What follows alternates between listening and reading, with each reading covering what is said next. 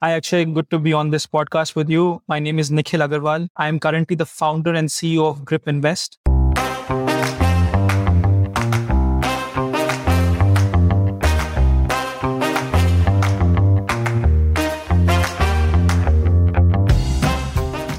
The most sustainable way for a country to develop its transportation infrastructure is by encouraging more use of public transport. Car ownership comes with a whole host of issues like traffic jams, pollution, etc. And some of the best places to live in the world actually have more usage of public transport than private vehicles. And in India, just like every other country, the solution to this problem has been found by startups. In this episode of the Founder Thesis podcast, your host Akshay Dutt is talking with Nikhil Aggarwal, who was one of the founders of Chalo. Chalo is on track to become one of the first unicorns in the space of public transportation, and it helps make life easier for millions of people who use buses for intercity commuting. This is part one of a two-part conversation. And in this conversation, Nikhil talks about his journey of setting up Chalo. Nikhil eventually exited Chalo and founded Grip Invest, which is covered in the next part. Listen on, and if you like such insightful conversations with disruptive startup founders, then do subscribe to the Founder Thesis podcast on any audio streaming app.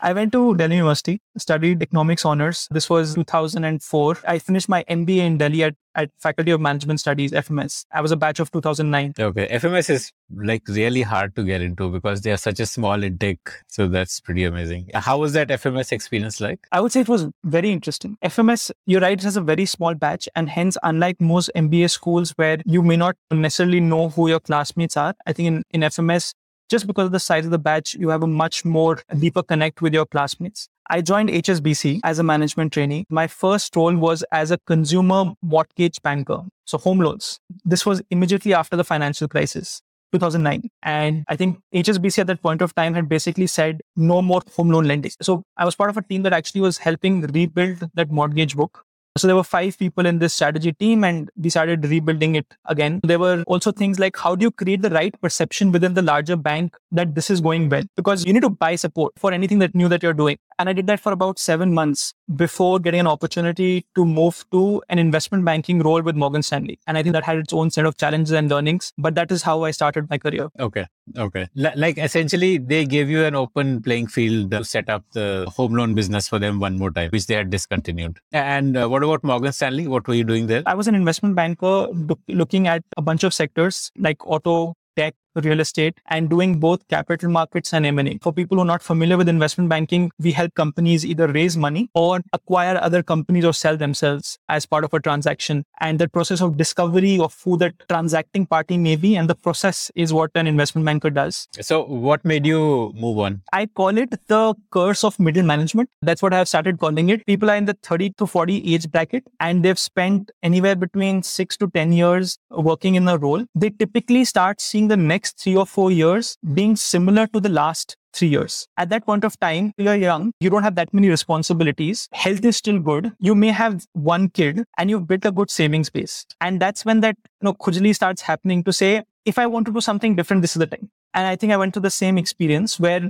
entrepreneurship was something I was always excited me. I had started a venture in undergrad, I had started a venture in postgrad, and I just couldn't find a better time to do this. At the same time, that experience at Morgan Stanley had given me a certain learning, but the next 3 years were going to be a lot of the same. And that's when that switch sort of came about. So like what exactly did you do then? Tell me that journey. I would say in my 5th or 6th year of Morgan Stanley, we were advising a company called Aggarwal, which is one of India's largest classified companies for cars, second-hand used cars. And we were advising them on a fundraise or an M&A transaction, which in that process, I ended up spending a lot of time with the founder, on flights, on meetings, etc. And we started talking about what he's going to do post Aggarwal. And he had incubated a business, which is called Chalo, Chalo, which is a mobility business. Which is almost a unicorn now, I believe. I hope that the current fundraise gets them to that point, but it's obviously doing very exciting stuff in a lot of cities. And so I happened to get really excited by it. And he offered me a role to join that business as a co-founder. It was a year old when we started speaking. So I moved from Morgan Stanley to join this company as a chief operating officer and then was part of the organization for 4 years. helping just build the business. Tell me about this founder of Carwale who incubated Chalo, and what was his thesis behind starting Chalo? In my entire life, the founders that I have found most fascinating are people who basically have two things. One, they have an insight about an industry or consumer behavior that no one else has. And number two, they are able to act on that insight. A lot of us, when you think about even simple things like Flipkart or Zomato, those were also our problem statements as consumers. But for whatever reason, we did not have the insight that this could be a business opportunity. And even if we did not act on it. This is what differentiates founders in my view. Mohit Dubey, who was the gentleman I'm talking about, when he was building Carveli, he had the insight that cars can only be owned by so many people. And the more dominant form of transportation is always going to be public transportation. So if you're truly going to impact the lives of hundreds of millions of people in this country, it is not by selling cars, but it is by providing a better public transport or mobility solution, which is the premise of Chalo. So his insight came from his own business. And obviously, as a one-time founder, he was also always had the knack of being able to act on it, which is what he did to set up Chalo. So this is a pretty broad problem statement to improve public transport. What exactly was Chalo's focus area? What were they working on? We started off actually as a multimodal journey planner for public transportation. Just break this term down, multimodal journey plan. What is? If you think about your journey using public transport, not a private car or a private bike, you will typically take auto rickshaw from your house to the railway station. Then you will take a train, and then you will use another form, either a bus or another auto rickshaw for the last mile.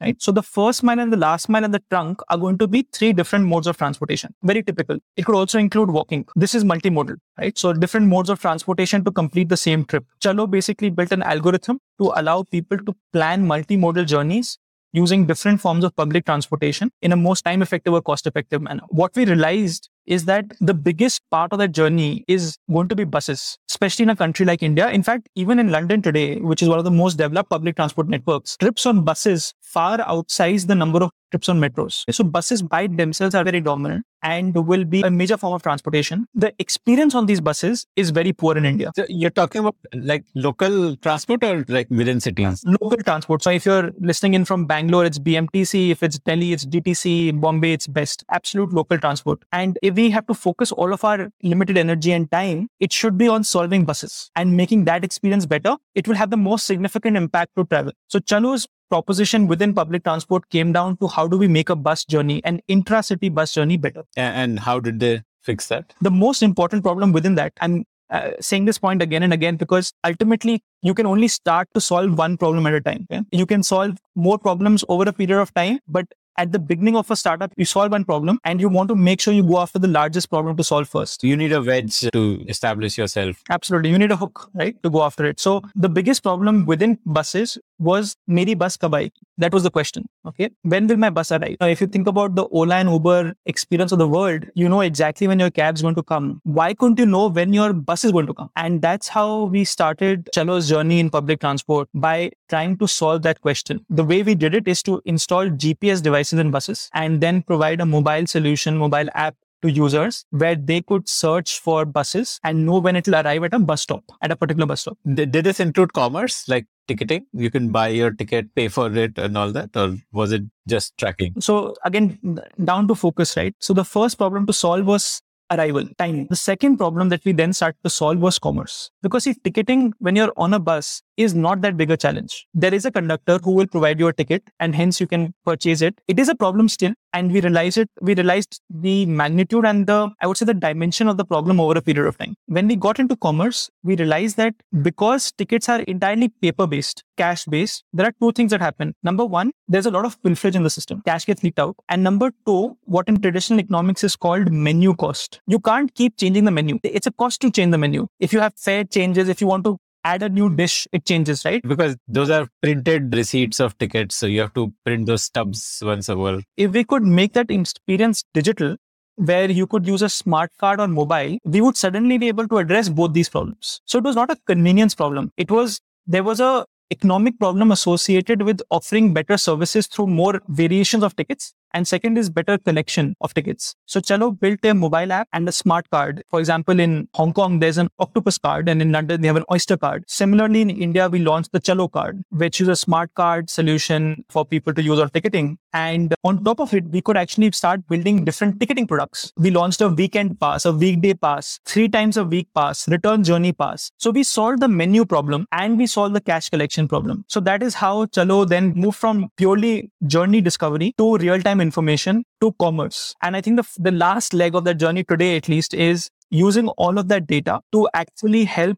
plan bus operations better. If you know where users are searching from, what they're searching for, and you know where buses are and where they're going, you can start suggesting what may be a better way to design public transport systems. Should the bus leave at 9 or 9:05? Should it travel on A to B route or A to B to C route? And that starts then impacting occupancy, better ride experience. So that's the journey that we saw at Chalo. Yeah, so I live in Japan and we have this Suica pass here, which is the same thing. You can use it across bus, metro, rail, Shinkansen and everything. Tell me the journey of like actually building it. So first, that multimodal journey planner would have needed a lot of data, right? And Google Maps probably took a decade to build a multimodal journey planner. How did Chalo build it? I would say that was actually, when I look back, the easier part of the business to build, because we were inherently using Google Map locations to then put together the map or the trip for the person, and then using data from public records of a transport agency or a train schedule to create it.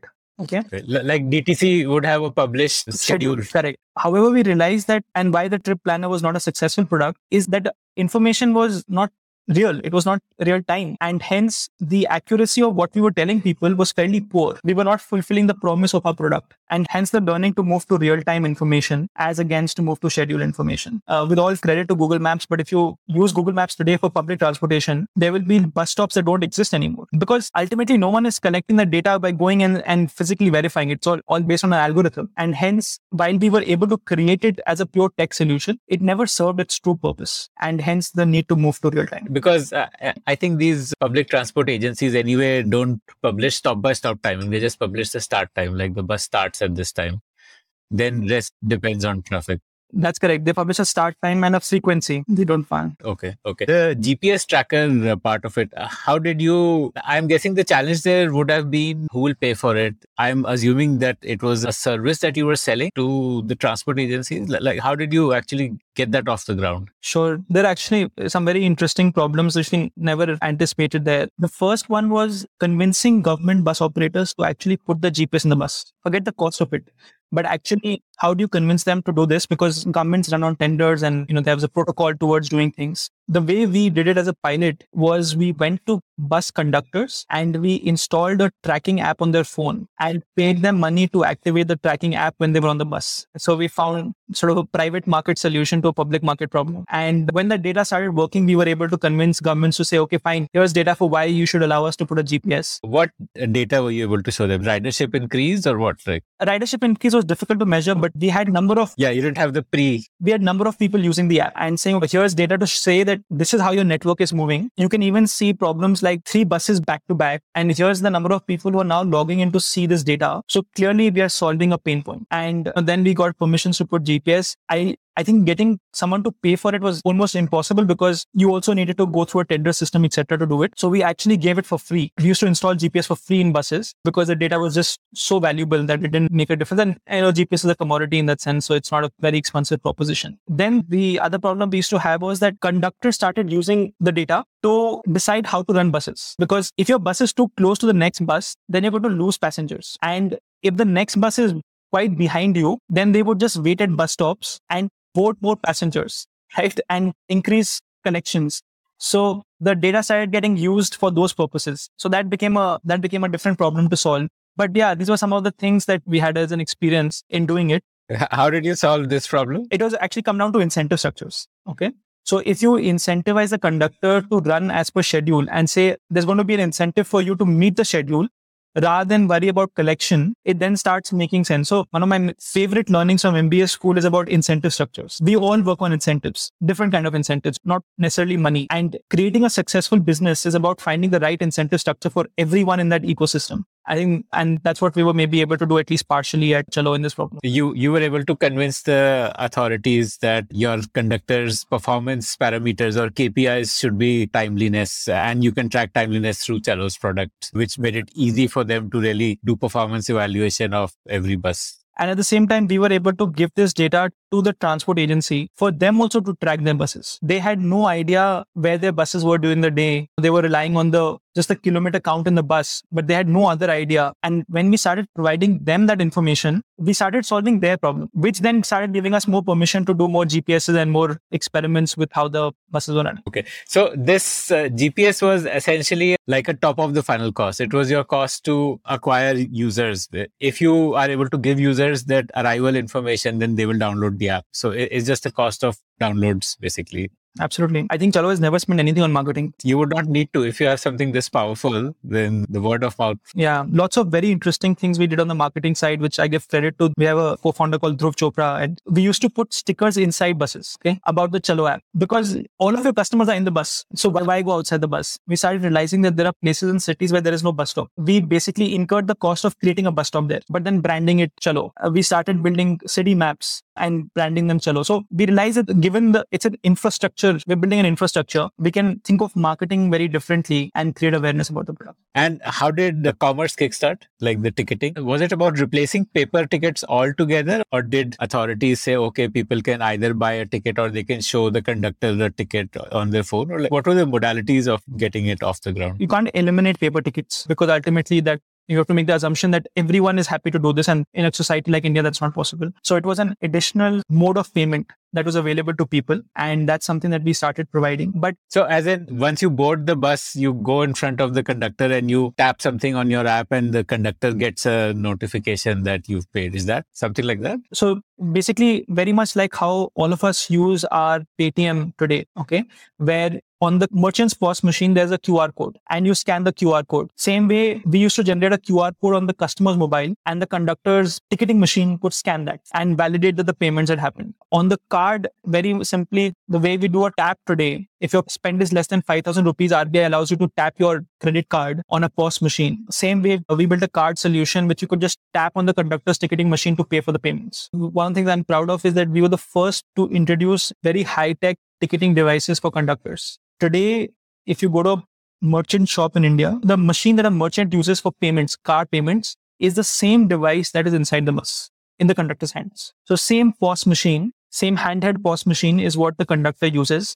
This is effectively an Android device, and hence you can program the shit out of it. You have a camera to scan QR codes, you have an NFT, you have a swipe machine, even RuPay cards or a Visa or MasterCard can be accepted by the system. So it's Wi-Fi connected, Bluetooth enabled. It's as high-tech as it gets. And that's the machine that Chalo for the first time introduced in India for buses and then built the solution on top of it. So your path to roll out ticketing would have been to first get the authority to equip conductors with this ticketing machine, right? Without that, none of the next steps would have been possible. That's true. Okay. And the relationships with the transport agencies was already built because you were giving them at no cost data about location, and like the telemetrics of the vehicle was going to them at no cost. So that builds the relationship, which could be then leveraged to get them to adopt ticketing device. Yeah, it all started from there, that simple GPS device. Amazing. Okay.